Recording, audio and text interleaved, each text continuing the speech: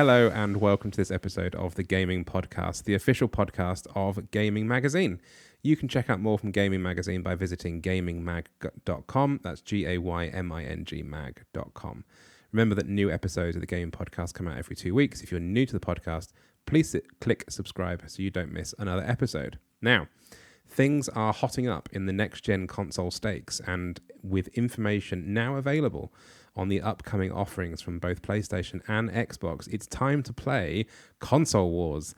And to figure out our teraflops, our exclusives, our deals, and our digital-only packages, I'm very excited to be joined by Shay Thompson. Hello. What's a teraflop? I still don't have any answers for that question. It's a teraflying flip-flop. That's it. All I don't know what a teraflop is. Okay. Sidebar to this, we haven't even got into the first conversation. I'm already excusing ourselves. If you came to this podcast seeking a genuinely technical analysis of the packages that are on offer, just turn us off right now. Just turn it off. We're a pair of ding-dongs trying to figure it out, because what on earth? Because all I hear on the sort of the techie forums and the sort of the YouTube channels with people with nasally voices is talking about the number of teraflops. And I've tried to steer clear of floppy things, to be honest with you, in my life. That's just not my... I think that's a very good rule for life generally. Yeah. Steer clear of flops. Yeah, I hate flip-flops. I hate other things that flop. So... who knows what a teraflop is? We don't have any comments, but if we do have comments, then please go and leave an explanation and I won't read it. So we're literally recording this the day after PlayStation announced all of the details around PlayStation 5. We've obviously had earlier presentations from Xbox and PlayStation earlier in the year. There was the big reveal, obviously, in whenever it was, around when the time that E3 was meant to be happening, of the cases. So we're going to dig into all of that sort of superfluous stuff or what's on offer, what we can play, what we can't play.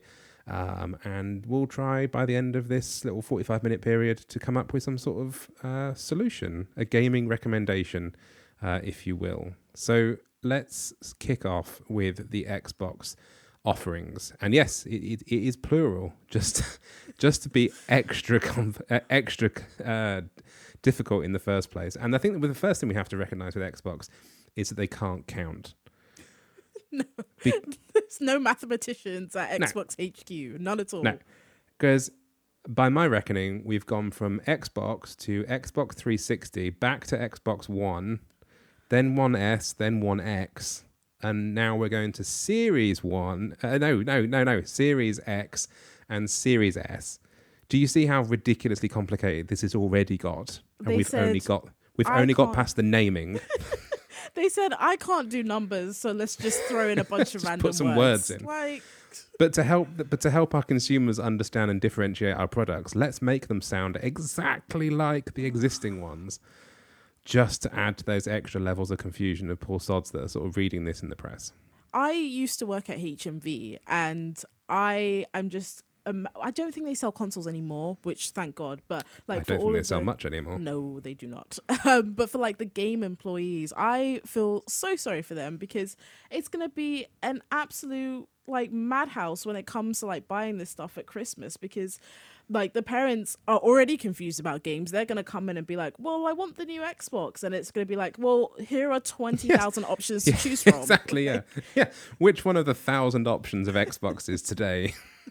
But don't worry, in 2 weeks' time, they're probably going to release another one. So the Series X was announced back in May, June, July, somewhere back in the annals of the pandemic that time has seemed to have just melted altogether. And it was revealed to be... I think a cube is a sort of a nice way of putting it. It's literally the most definition of a box you could possibly get. Yeah, literally. Shay hasn't quite grasped the concept of a podcast, which is audible only. I did it for you and you saw it, which is the most important thing. So for the listeners who can't see our podcast, Shay drew a square. And yes, it's... It is basically, obviously things come in boxes, and it is, they obviously gave that job to someone who was desperate to get down the pub and was like, yep, that's a box, let's go. just for a bit of variety, we'll put a hole through the middle to help with a fan, and that's that. That's it. I mean, it's functional. It Yeah. exists. It's there, I suppose. Aesthetically, I think I quite like it. It's Like, very clean, is what I'll say. Yes. Yeah. Yeah, I'm not a big, as we'll come on to talk about the PlayStation 5. I'm not a massive sort of fan of like overly stylized pieces anyway. But I quite like the idea. I like the idea of the vertical kind of stack. That was cute. And so that's kind of what we've been running at since whenever that was announced back in sort of May, June time. And I think Xbox, I think it's fair to say across the board, Xbox have had the drop on PlayStation in terms of they did the first reveal. We had the first look at what the box was. And obviously they tweeted out last week, relative time, that about the pricing structure and everything else. So And they've they certainly been handled ahead of that things. really well, I have to say. Like they, I thought they did. I thought it was very modest. yeah, because I mean, they had their information leaked, and I know people who work at Xbox. They worked on the campaign to like release the prices for months, and then to have it leaked, it was like, oh no. But I think know. what they did, like with the memes and stuff, and like were able to spin it into this really positive thing. I think it ended up working out really well for them. So I have to sort of give them their flowers for turning. Absolutely. Yeah. And yeah. So I think the X technologically very much next gen 4K outputs, however many teraflops, don't really interested. Up to a terabyte hard drive on board, but also expandable as well.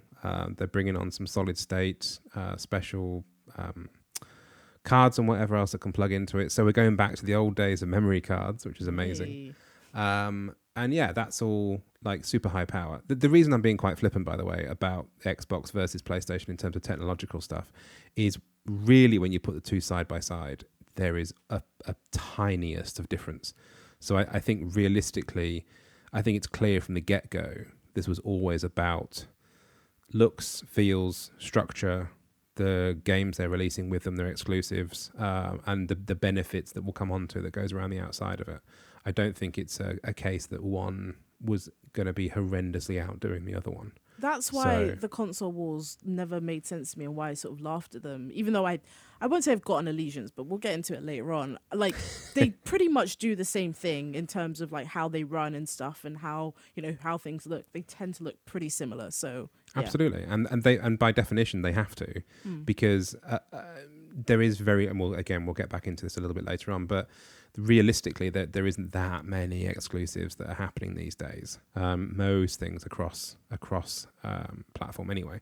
So if a developer is making a game for the PlayStation 5, they need it to run in a similar kind of way for the Xbox. There can't be like a huge step up or step down between the two. So I think comparatively, technologically and performance-wise, there was never going to be a vast differing chasm.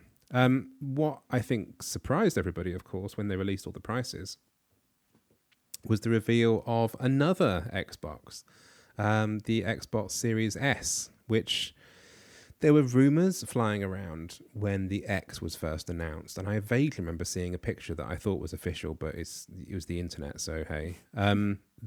The X is obviously a kind of tall tower, whereas there was a rumor that there was going to be like a real genuine cube version without the drive, and then that was going to be your two options. I don't know what happened there. They obviously had decided to go a slightly different way, so they came up with the S, which is a kind of a shrunken. They claim it's the smallest Xbox they've ever produced, and it's a kind of shrunken version of the existing Xbox One, in white. Of course, it's in white, and that is an interesting move by Xbox. I felt. You can tell by the way my voice is going up, but I doubt it. Interesting is a good word, because I mean, like looking at it just on the surface, I'm like, cool.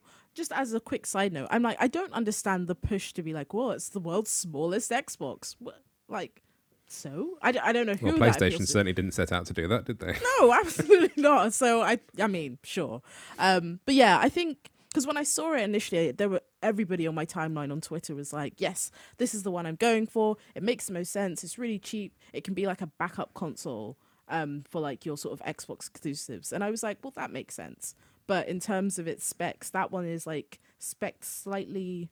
It's like a slight downgrade, right?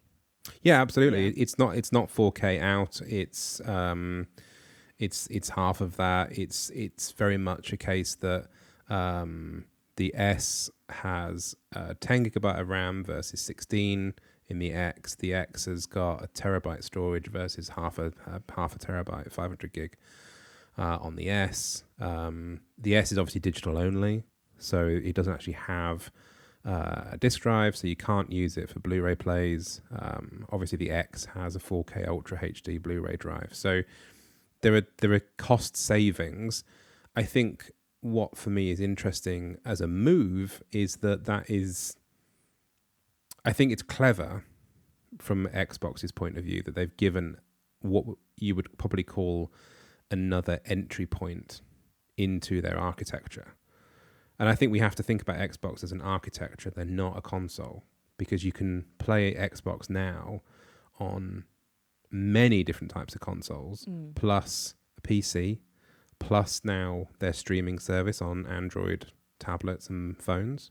So realistically, Xbox, in its broadest term, doing air quotes that nobody can see, is an environment. It's an ecosystem. It's a broader kind of feeling than a sort of straightforward PlayStation, which is still really just a console. Yeah. A good console, but a console. And I think that kind of speaks to what they were. I think this is the sort of streamlined end goal of what they tried to do when they launched the original Xbox One. Do you remember when it was like Kinect? Like you had to have your Kinect on all the time, and everyone was like, Yes. hell no. That's garbage. Yeah. And so a lot of people bounced off of it. But I think it was them like really trying to drive home the point that it's not just a console, it's like an entertainment system. And I think we're sort of seeing that with this smaller console. It means that, like, you know, low income families like are able, especially with like their access plan and stuff, they're gonna be able to get this console and have this. And even though, you know, it has less space, if you think about it, like, kids aren't playing super demanding games. It's not like they're trying to download like Sekiro or something. Like they're going to be playing stuff like Minecraft that's, you know, really not demanding on a system. And But don't forget that the Series S does still allow for that 1 terabyte expansion card as well. that's true. So yeah. You do have that capacity. But I think what's interesting for me is that, so again, just for context, I suppose, that my sort of adult period of my life has been Xbox. I was PlayStation as a kid. I switched to Xbox 360. I was Xbox 360, Xbox One, Xbox One S. Yes, I'm cheap. Get over it. And but then I won't spoil the ending. But if I were PlayStation and I perhaps wanted a footprint in the Xbox world and I didn't want to get a PC, then I probably would get an S. The Series S. I think it's a great way, as you say, of helping people that are either low income or people that just want to make sure that they have like a footprint in that world, that might want to play one of the few Xbox exclusives. I think that gives people that little entry point, rather than having to commit the full sort of 450 quid into the Series X. Absolutely interesting what you said around the financing package, because Xbox's big thing that really I felt this time last week, I was such oh my God, Xbox is pissed all over PlayStation, because they revealed the price. Well, they didn't necessarily choose to reveal the price, but they committed to it and revealed the price. But their kind of ace in the hole was the Xbox All Access. And Xbox All Access is something that's been going in the States for a while, but they've just bringing it out to a load of other countries. It's basically an all-in-one monthly cost that not only is a finance package for a console, but it also includes the costs of Xbox Live and Xbox whatever Game it Pass. is. Thank you, Game Pass. Jesus. I've just been reading too much stuff. So literally going from a standing start, and again coming back to affordability, I think the the Series S. Oh my God, Xbox! Use It's numbers. their fault. It's Jesus. their fault. Xbox Series S on this plan is like £20 a month. Which is just absolutely like ridiculous, but in a good way. Like Yeah. I remember, because like obviously this is no secret. I'm not shedding some industry secrets, but games have gotten so expensive like with time. Like I remember when games were like 40 quid, and that was a lot. So it was like 39.99. I'd have to save up like my lunch money for a month to be able to afford like the one game that I wanted, if I wanted to get it like brand new or like recently new. And so, and like as we're seeing, games have gotten more and more expensive as time's gone on. So it's nice to have that very, very affordable option. Like that's going to bring so many it's people almost into obscene. the fold. Absolutely. Yeah. And I think even for the X, that they're obviously the same deal applies with them. I think it's $24.99. By the way, I'm quoting this in British, Her Majesty's British pounds for American listeners. But it still applies. That it's still a ludicrously cheap amount of money on a monthly basis, not only for a console, but also for the Game Pass, which gets you hundreds of games that you can download. Because, and again, we'll come on to PlayStation in just a sec, but the problem with the PlayStation solution is it's unreliable, it's streaming, and the selection of games seems to change by the hour rather than by the month, which is what the Xbox One does. Yeah. So if you're after something that's easily affordable, that out of the box has 100 games at your disposal and gets all the exclusives straight away. Tell me why came out 2 weeks ago. If you're on Game Pass, you got it a few days early than commercially available. So I mean, it's an utter no-brainer if that's what you want. If that's what you want, exactly that. Because I think, again, that sort of PlayStation loyalty was very, very apparent in me, even when I worked at Xbox, because I was always just like, oh, well, I've got Game Pass, but like, what games do I have available on it? But they've really, really like taken the time to curate that collection. Yeah. And I think one thing that's really interesting for me is, I came into games at a really young age, like loved them my whole life, but was always like a step behind because of the financial barrier. And I always say like, I've got a few critical thoughts running around in this smooth brain of mine. If I'd been able to sort of nurture that, I don't know, that passion for games a lot earlier, I probably would have been making games. I like to think anyway. And so I think I'm just really excited at like the prospect of so many kids having this avenue opened up to them because they're gonna be able to afford it at such an attractive price point. And of course, as well, if you have Game Pass in whatever shape or form, you can go and get it now for however much a month. You get access to that on PC. Yeah. Which is, you can literally, on the Windows PC that's in front of you, you can go to Game Pass and play these games, subject to your PC being able to do that, obviously. And that's amazing. And now on Android, that launched earlier this week. Oh, really? If you have an Android phone or tablet, you can connect up a controller and off you pop with the long experimented with xCloud. I'm not quite sure what it's called anymore.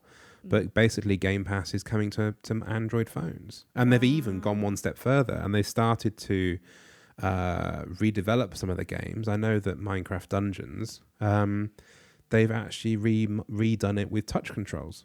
So you don't need a controller. It's actually built onto the screen sort of thing. So I think this is the major thing that Xbox has got. And it was very interesting.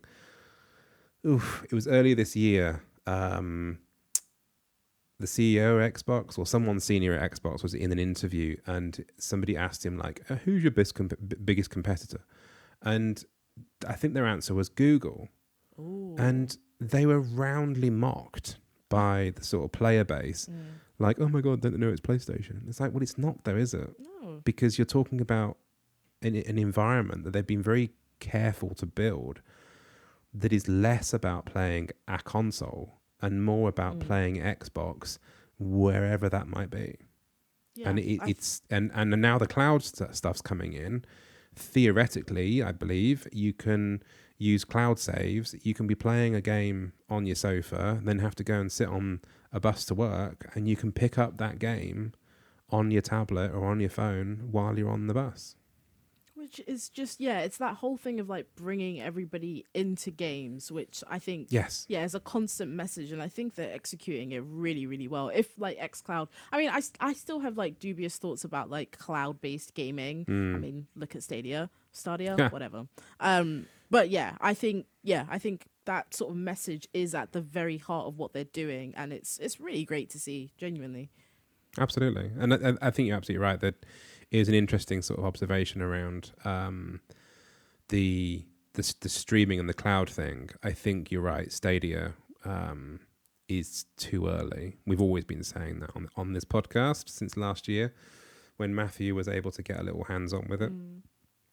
But it's just something that I don't think people's internets are sorted yet. And certainly this inherently relies on our 5G network to be rolled out when people aren't burning it down because of weird conspiracy theories. Conspiracy theories, which we're not getting into. But yeah, so I think we're very much on the cutting edge, on the leading edge, if you will, of this, rather than necessarily being able to go and live this best Xbox life immediately. Yeah. But anything else about Xboxes? I don't think so. The last thoughts I'll sort of save until the end, but I think that's Oh, price points. Oh, yeah. So the obvious fucking thing. So again, Microsoft, the biggest rumors that I think that were coming out, even as late as like July, August, you see all these news headlines are like, are they going to be topping $600 or are they going to be sort of topping those sort of like, so when they announced it at that very comfortable sort of $499,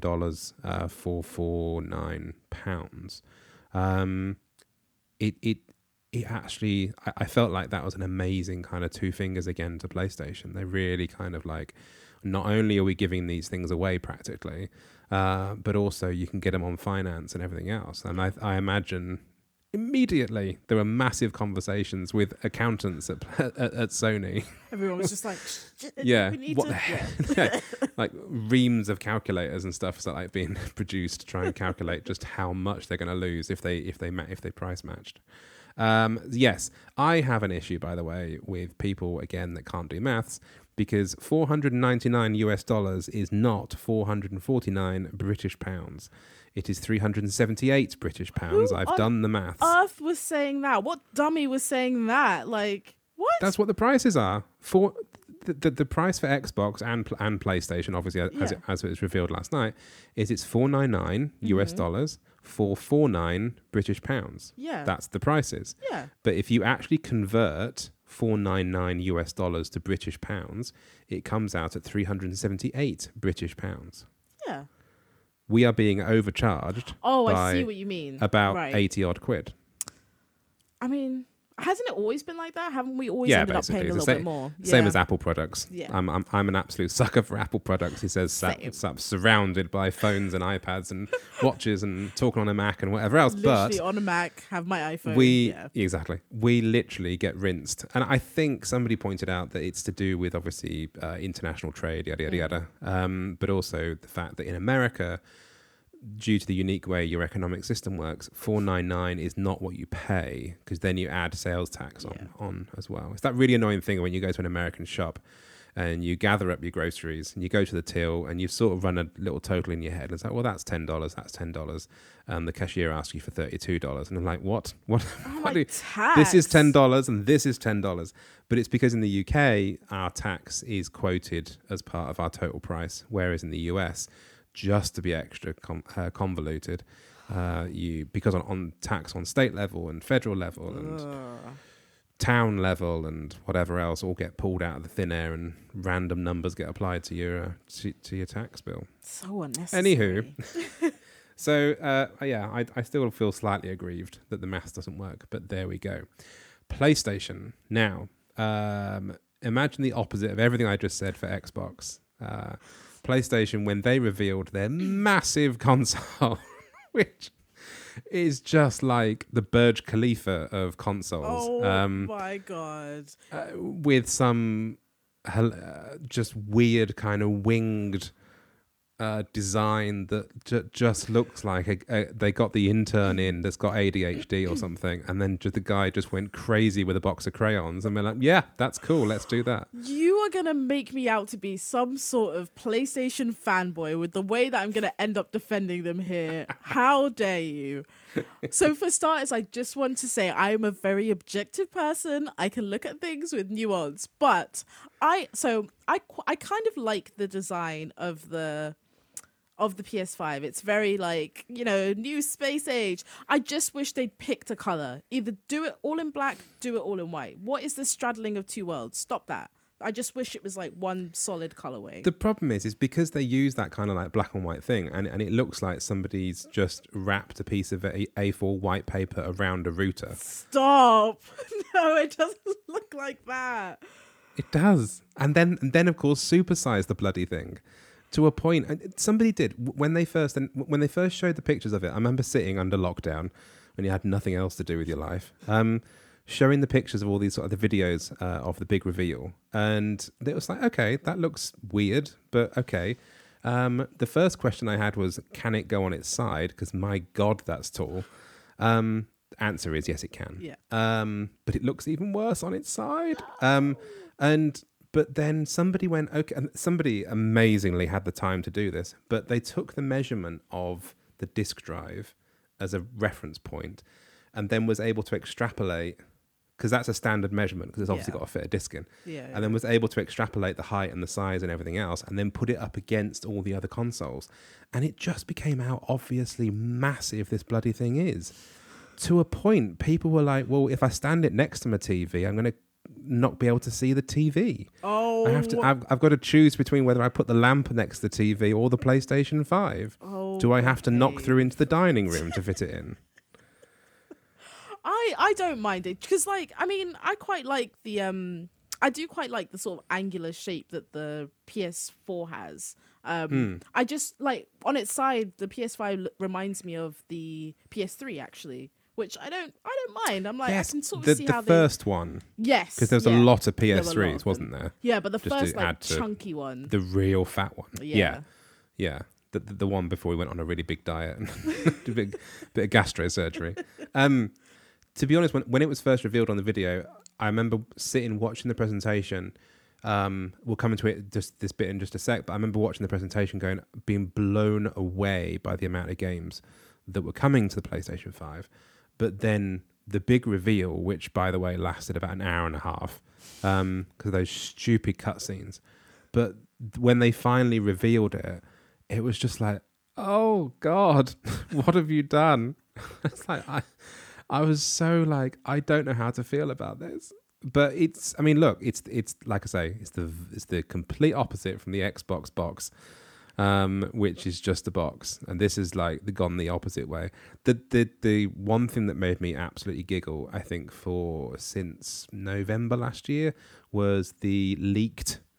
The leaked press box that was floating around various websites going, and even made it into some of the tabloids and some of the main newspapers going, the new PlayStation 5 revealed, and it's like, nope, that's a dev kit. I remember. And it's the ugliest looking dev kit because it's just a dev kit. But it with all these different lights and buttons and whatever else on the front of it. It's like, are you absolutely kidding me that would be what would be released? And then when the PlayStation 5 came up, I was like, actually, the dev kit is not looking too bad. Oh no! So the dev kit looked like a love child between the original Xbox and like a spaceship. And I was like, I'm kind of not too mad at this. Everyone was like, it's so ugly. I thought it was all right. And then I saw this, I was like, they're not too dissimilar. This is like a polished turd version of it.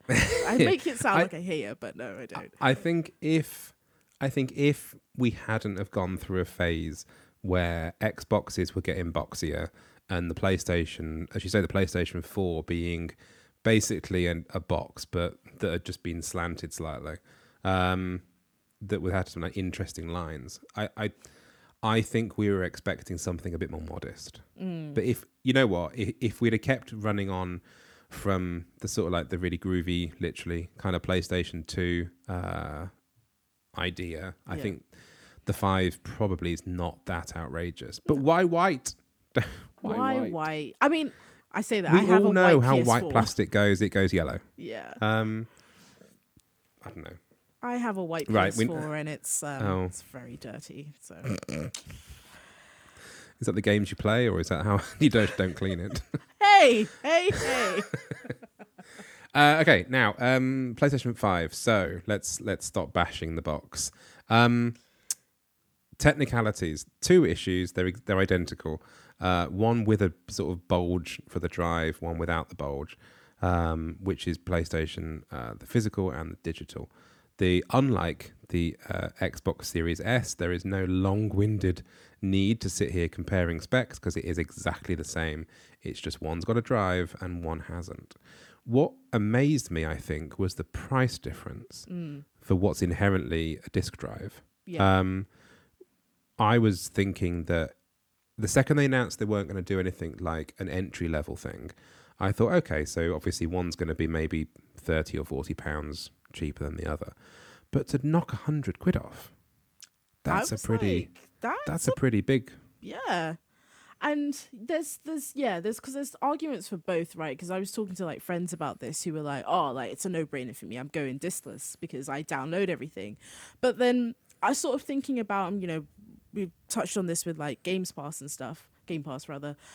There's no real way to preserve video games. And so I have this very almost like compulsive attachment to my discs. So I'm like, well, yeah, but that £100 off, that's quite a substantial bit of money for it's something that it's something you really have to stop and think about. What's listeners to the podcast will remember back a few episodes ago when I had Izzy on, and we were actually talking at the time because we were talking about digital stuff, because obviously I think we're just about to go through E3 at the time, so we were talking about like digital presentations and digital gaming and whatever else. And I think Izzy made a really good point, which was a lot of people are so used to the physical nature of games. There is something inherently lovely about picking a game, taking the disc out, putting the disc in. There is still something good about that and tactile. And I think one of the biggest challenges that I think we both identified in that podcast was, well, what about resales? What about being able to go to your local Game or GameStop or wherever you are in the world and thumb through the sale rail or the sale box or the pre-owns or whatever else? That the model's not there yet, and we're not seeing PlayStation or Xbox or Nintendo give a discount because on their stores, in the same way that Steam does, like burning the sale down to like £4 a game sort of thing. I think to make digital work properly, there's got to be a huge step forwards in how you are able to sort of do stuff on sale. And I think as well, given one of the videos that debuted last night as part of the presentation, it would be good to know how to buy a game secondhand so you're not necessarily giving money to a transphobic turf. Yeah. So if you do want to play the game that shan't be named by the author that shan't be named, and you want to try and do that in a slightly guilt-free kind of way, then logically playing it pre-owned where somebody else has paid the money to her, then there is always that, but it still feels a little dirty, if I'm honest. Yeah, I'm all for, because I mean, there's no way I'm touching that game with a 10-foot pole, but like piracy is, I don't know anything about that. I am not very tech savvy, but that seems like a very slippery slope to start running down, I think. But oh, totally. I think I certainly wasn't endorsing piracy, although if there is one author to do piracy to, hey, it's her. Yeah. But I think what I was talking about is if you don't want to buy that game first hand because your money is going directly through residuals into a transphobe's bank account. Yeah. Whereas if you pick that game up secondhand off eBay or secondhand from GameStop in the sale in the pre-owns or something, then at least the money that you're paying that time isn't going. Yeah. But to be fair, you're already playing something with a little bit of blood on your hands. Yeah. So just give a donation to mermaids. We go. That's it. That's probably enough. If you want to buy the game, just donate it to a trans charity. They'll love it. Cool, we're not talking about that again. Back to PlayStation 5. Lovely presentation last night. I thought we had some fantastic games. And I'm talking about games specifically because I think this is where PlayStation and Xbox are setting themselves apart. Is PlayStation do seem to have a lot more exclusives coming their way. This is the thing. So where Xbox are doing this whole, games are for everybody and we're going to try and make it available in so many different places, people are like, oh, well, Sony and PlayStation are just creating this exclusive club, which can be a negative thing. I certainly see that. Like, even as I say that sounds quite negative. But also, I kind of like that it feels like this bespoke club that I'm a part of, I like bougie things, and so the thought of being part of this club where I got to play like Horizon Zero Dawn and Spider-Man, and other people who were on other consoles didn't get to experience that. I know that sounds quite terrible, but it does make you feel a certain way, and I think that has obviously stoked the flames of this whole console war. But I think I think they have been able to create a bespoke platform pretty well, I'd say, with the offering. I think it's really interesting. I think that the way you summarize that is exactly right. I think it's a case that Xbox tend to have, or are trying to have, this environment that everyone can dip into, whereas PlayStation, with their one console that plays exclusive games, particularly a lot of JRPGs, obviously through Sony as well. I think that is, they're presenting you with another offering. That on the one hand, you've got your open invite to join games in whatever way, or the other hand is very much a kind of, you buy the console, you play the games, and that's your little thing. And I get that completely. What was interesting about the PlayStation presentation last night was that the word exclusive was used in ways that maybe aren't quite as exclusive, because we certainly opened with the massive reveal of Final Fantasy 16. And 16. I was gagged, all the things. Okay, so huge love to Square Enix to keep that under wraps for this reveal.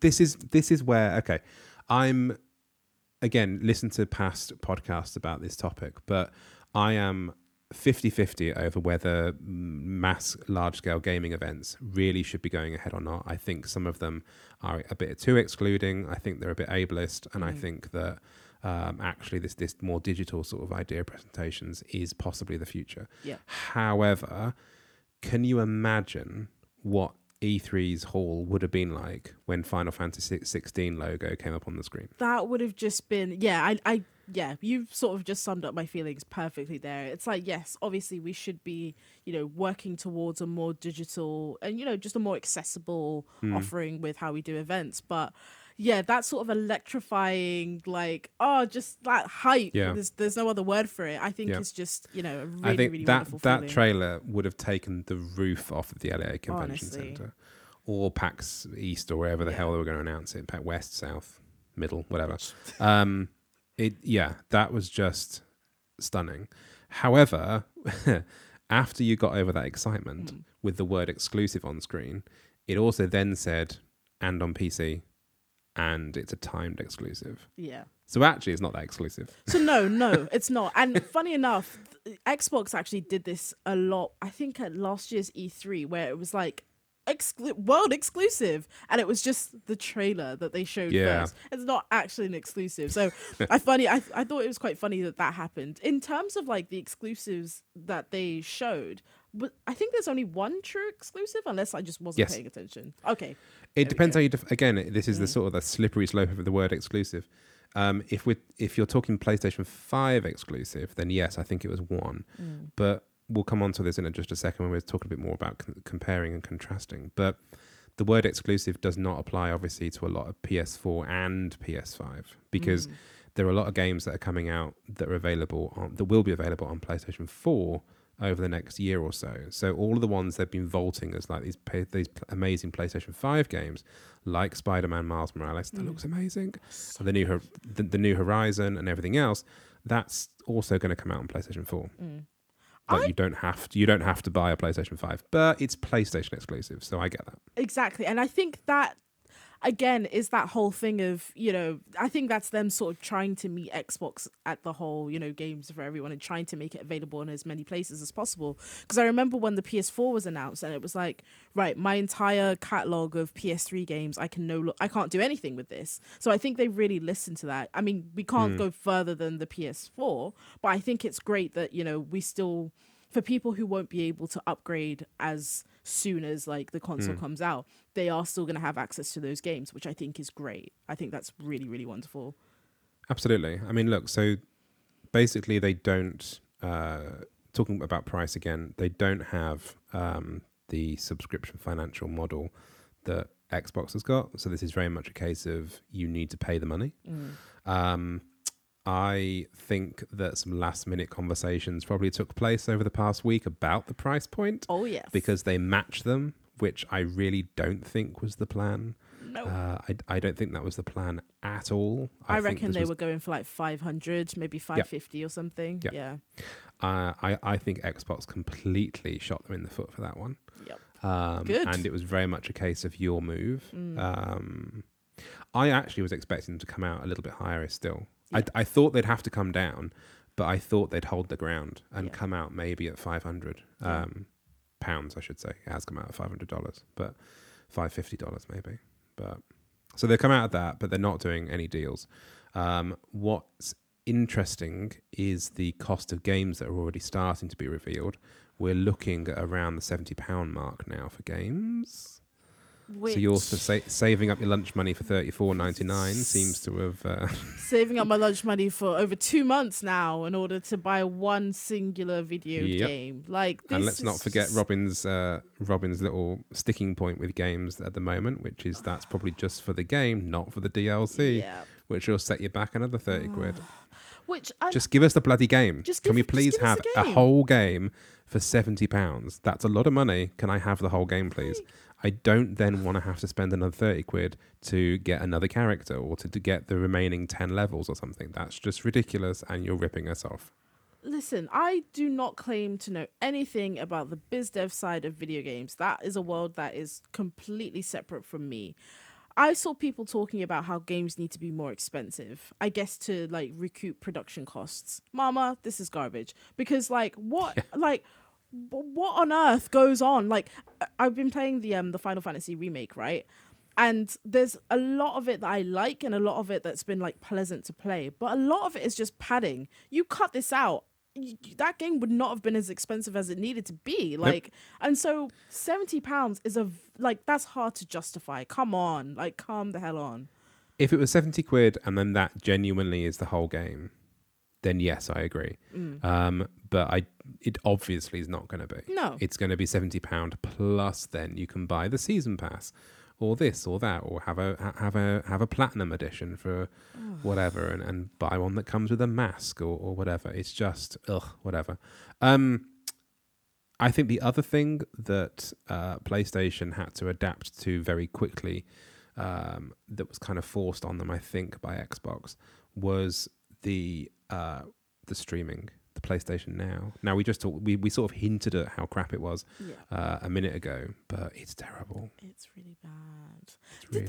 Because I saw people, and maybe this is me jumping ahead a bit, because I saw people sort of saying, oh, and they've got their own version of Game Pass. Was I just like not paying attention? Well, I'd had a gin at that point. I was like, am I just drunk? Or what? Like... I think I was on my second glass of wine, so I was probably a bit foggy myself. But no, I think what people were getting at was there is PlayStation Now. Mm-hmm. The problem I have with PlayStation Now is theoretically, yes, you can get a load of games on it, but they're all streaming. So you've got to have good internet at home. It's not the Xbox model of you can download this game and then we'll take it back off you whenever we feel like it, which is a bit weird. But what I really hate about PlayStation Now is they're sometimes only available for a weekend. Yeah. And it's like, I'm not going to play it with the best will in the, even if I had the whole weekend. Don't give me a Final Fantasy. It's like, here, have a 90-hour game and you've only got 48 hours to play it. What is that? What am I going to do? But what I think was interesting, that I feel like they probably threw in at the last minute, was the PlayStation Now collections, or collection, or whatever it's called, which is basically the best of PlayStation 4 games that you can actually download. They're not streaming. You do download them. And that's included. So great. That's a good step forward. So I think that I would be surprised if that was their plan all along. Yeah. But I think that the more the summer's gone on and the more that Xbox has really been leaning into its Game Pass plus its finance package and the all access and everything else, I feel like PlayStation possibly were on the back foot there and sort of thought, right, how do we need to do something in the subscription space. I think it's a great solution. I think As somebody, like I say, that hasn't been on the PlayStation side for the last 10, 15 years, the idea of picking up a console that on day one, okay, they're not PlayStation 5 games, but they're games that I can play on my console. If I, again, as a new entrant into the market, if I come home with that console, that massive console that won't probably fit in the boot of my car, it's the fact that I can turn it on, pay my subscription to PlayStation Now, and there's like 100 games that are ready to go, then that's a good thing. Especially because they are, and they said as much in the reveal, that it's like generation defining games like Bloodborne, The Last of Us. Like those are big hitters. Like those aren't like, you know, I'm trying to. That's not Sunset Overdrive. Who the hell remembers that game? I like Sunset Overdrive. Well, which to be fair says a lot about me, I suppose. No, you're absolutely right. It's not Splatoon or something. No. It's a good game. It's a good collection of games. The Splatoon stands are going to be your mentions for days. Please don't at me. I don't care. No, so you're absolutely right that they're not giving away shit, I think is the point. Unlike the shit they gave that PlayStation did give away back when all the lockdown started. They were like, do you remember when they did that release of the special game for lockdown at home or something? Was it an Assassin's Creed game or? It was the very early Uncharted collection. Oh yeah. No! Not 4. It was like 1 and 2. The sort of like the really basic sort of like engines that are just clunking along. Which I think was a PS Plus game months ago anyway. So I was like. But I think that the idea was they gave you it. Yeah. They gave you the game. It's like you had 2 to choose from, and they were both like, I probably could have bought this from like the bargain bin at my local garage. So yes. Anything else about PlayStation? I don't think no, because we've spoken about the price, we've spoken about the games. I just had to make that point of I think they are offering something a bit different, and is that okay? Only time will tell, I think. But yeah, I'm probably still going to be a PlayStation stan, I think, and that's all. So comparisons and conclusions. I think your interesting point around PlayStation is a different take on what Xbox has given us. I think I think what is really interesting on the back of that is I don't think they're in competition. No. Which kind of invalidates the whole point of doing this episode, because there are no console wars. And it very much is a case of, if you want a PlayStation that kind of blocks out natural light, then get a PlayStation. If you want a console that is available to play games on a variety of different platforms in a variety of different ways, have an Xbox or have both. It's probably quite obvious, but last night I pre-ordered the PlayStation 5. Did you really? I am so shocked by that answer. Genuinely, honestly. We stayed up till like half midnight and put a pre-order in, and we got one. I mean, I'm jealous because... Okay, I will tell you for why. So I've been playing Xbox, like I say, all my adult life. The idea that Xbox will still continue, obviously it's not going away, but also the idea that I can also play that on Android, I can play it on laptops, I can play it on a computer. It means that whatever happens, that Xbox is going to stay with me in my life. And that not just through the console, which is probably aging a bit now, but also I could still play, if I got a decent gaming PC, I could still play Xbox on my gaming PC. So logic dictates to my brain that PlayStation 5 is the way forward in the next gen console space, because as we just talked about, you said about obviously the PlayStation 5 is a more exclusive club in the sense that that's the place where you buy the console to play the games, and then that's it. You don't do anything else with it. So for me, the best combination for me was PlayStation console and the Xbox environment kind of rotating around the rest of it, basically. I think that is such a good point, and one that I hadn't even considered. I genuinely thought you were going to say, "Oh, fuck the PlayStation 5," but no, I'm like very very pleased to hear that. And it's not because I have this weird allegiance to PlayStation, but I do think what they've been able, like, I think them, and they started doing this from pretty early on, is that they really invested in, first party titles, and I think that's only helped them in a very specific way, which, others might argue the opposite of. But I do think that is a different experience, and that's fine. Like, I don't think that, them curating games in this very specific way is detrimental to the games industry. Not at all. Because, I mean, if you come down to it, like, Bloodborne in and of itself is a pretty inaccessible game, for example, and I don't think that that's a bad thing. Sometimes different experiences work for different people, and that's okay. I think what it shows is that we've got this very broad spectrum of different experiences in various different places, and for once it's actually more accessible and affordable than it's ever been. I say that ironically, as games are going to start retailing at 70 quid, but at least steps are in place to kind of limit the damage on that on one side. And the controllers are like 70, 80 quid now as well, don't forget. I mean, and that's across the board, because like the Switch Joy-Cons are like 80 quid as well, which is just... That's obscene. Which actually reminds me, there are some wild cards, of course, in the console wars. There is the sort of the long rumoured Switch 2, which was semi-leaked out into the news through... one of those kind of boring Nintendo internal business plan documents that it's coming. We know it's coming. There's one in development. But in the same way that PlayStation is PlayStation, Nintendo's Nintendo. There isn't a war. You don't have, because Switch by definition is a completely separate kettle of fish anyway. It's never gonna. I mean, okay, I say never. The new Switch 2, I would love to see it be able to play 4K docked.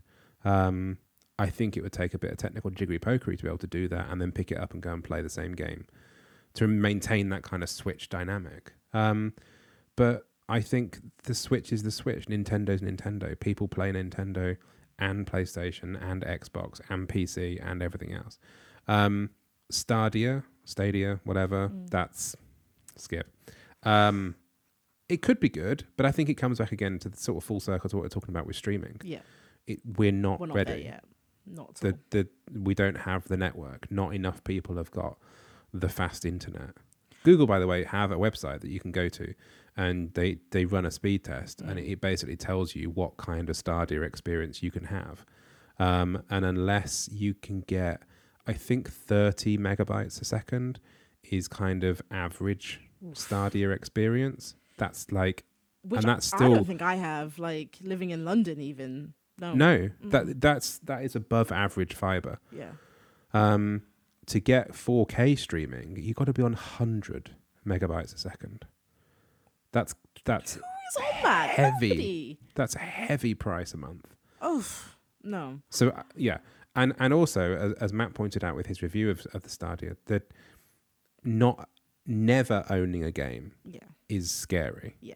Because you could plunge hours into a game, and then, I mean, okay, let's take Fortnite as a good example, with the ongoing sort of like the battle. Imagine if you were playing Fortnite or whatever else, and then there's a massive falling out between Google and the developers and the publishers, and suddenly your game is just yanked away. Because it's not like you, at least with Fortnite, you could just switch it all off and play it offline, and so long as you don't want to update it, you're okay. But with Stadia, it's game over because you don't have any physical relationship with that game. No, and like I'm fine with not owning like my box sets, even though I still do have like box sets of like DVDs and stuff. I'm fine with not owning my music.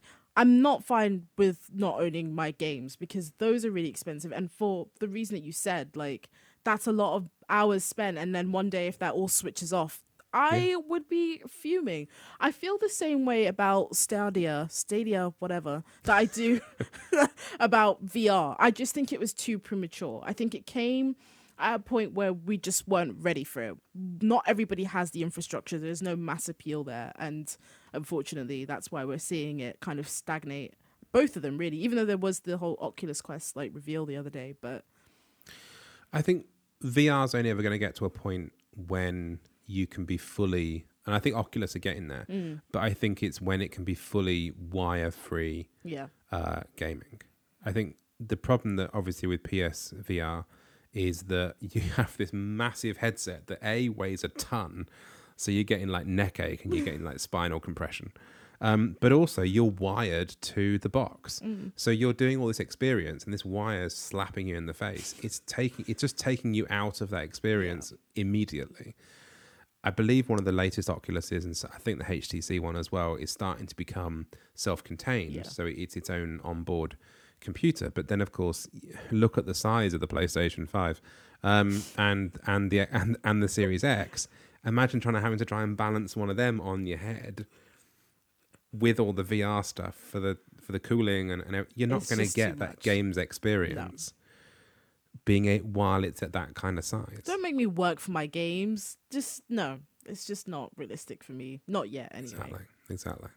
And then of course there's PC, and I'm not a PC gamer, so I'm not going to talk about PC. No, I moved back home recently, and I was like doing the numbers. Not paying rent in London saves you a lot of money, and I realized it's pretty feasible for me to buy a PC soon. So I think I might be. I was going to say PC Master Race. God, I hate that stuff. No. Yeah, no. We're trying to stay positive. There is no console wars. There is no. Yeah, there's none of that. There is no console wars. No. Sorry for people. Sorry for leading you down this path, everyone, of calling this episode the console wars. But the grand reveal at the end is it's not a console war. The console war was the friendships that we made along the way, or something. No, that's terrible. No, stop being J.J. Abrams. Yes, okay, all right. I'll admit that the PC is on my list. Hence me saying that that might solve the Xbox issue. Mm-hmm. So I get in the PS5, and then there is a longer term plan because it will get a gaming PC that will be able to satisfy the Xbox side of things and the Steam and Epic and every other platform. Mainly for work, obviously, for the industry that we're both in. There's a lot of good stuff. Obviously, all the amazing indie games that exist on Steam. So it's really good to have that. However, we can't really enter it into this conversation purely because it's its own beast, and it's not a console. It's a device, and it's something that has 1,000, almost an infinite amount of combinations and ways and means of building the damn things. So, to the point where it's as a like-to-like comparison of next-gen games consoles versus PC, that again, two very separate kettles of fish. Yeah, to thrash that analogy to death. So there we go. Sorry for wasting your hours of your time listening to a podcast talking about console wars and then ending up saying there is no war. We ended the war. That's what we did. It was so boring. We ended the war. Look, the long story short is that consoles are a tool for you to enjoy games in whatever way you want to enjoy them. And if you need that to be a low cost, price efficient entry point, great, there's a console for that. If you want it to be amazingly high performing with all the teraflops you can fit into it, there's a console for that. If you need something to double as a paperweight, then there's a console for that. There's 101 different things, and I think the whole point is that you please just stop blowing up Twitter with the console wars. It's distracting and it's disingenuous, and I think it's almost embarrassing.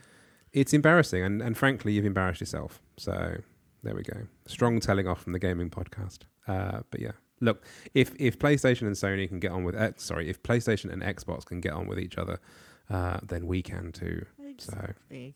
So I think we'll leave it there. There we go. Shay, thank you so much for joining me. Thank you for having me. I had a blast as usual. It was great. Loved it. Excellent. That's the end of our episode. A big thank you to Shay and an even bigger thank you to you all for listening. We're going to be back in 2 weeks with our next episode, but in the meantime, keep up with all the LGBTQ video gaming stories on Gaming Magazine. And be sure to follow us on Facebook and Twitter so you don't miss any of these amazing stories. We are at Gaming Mag. Take care, see you soon, and goodbye.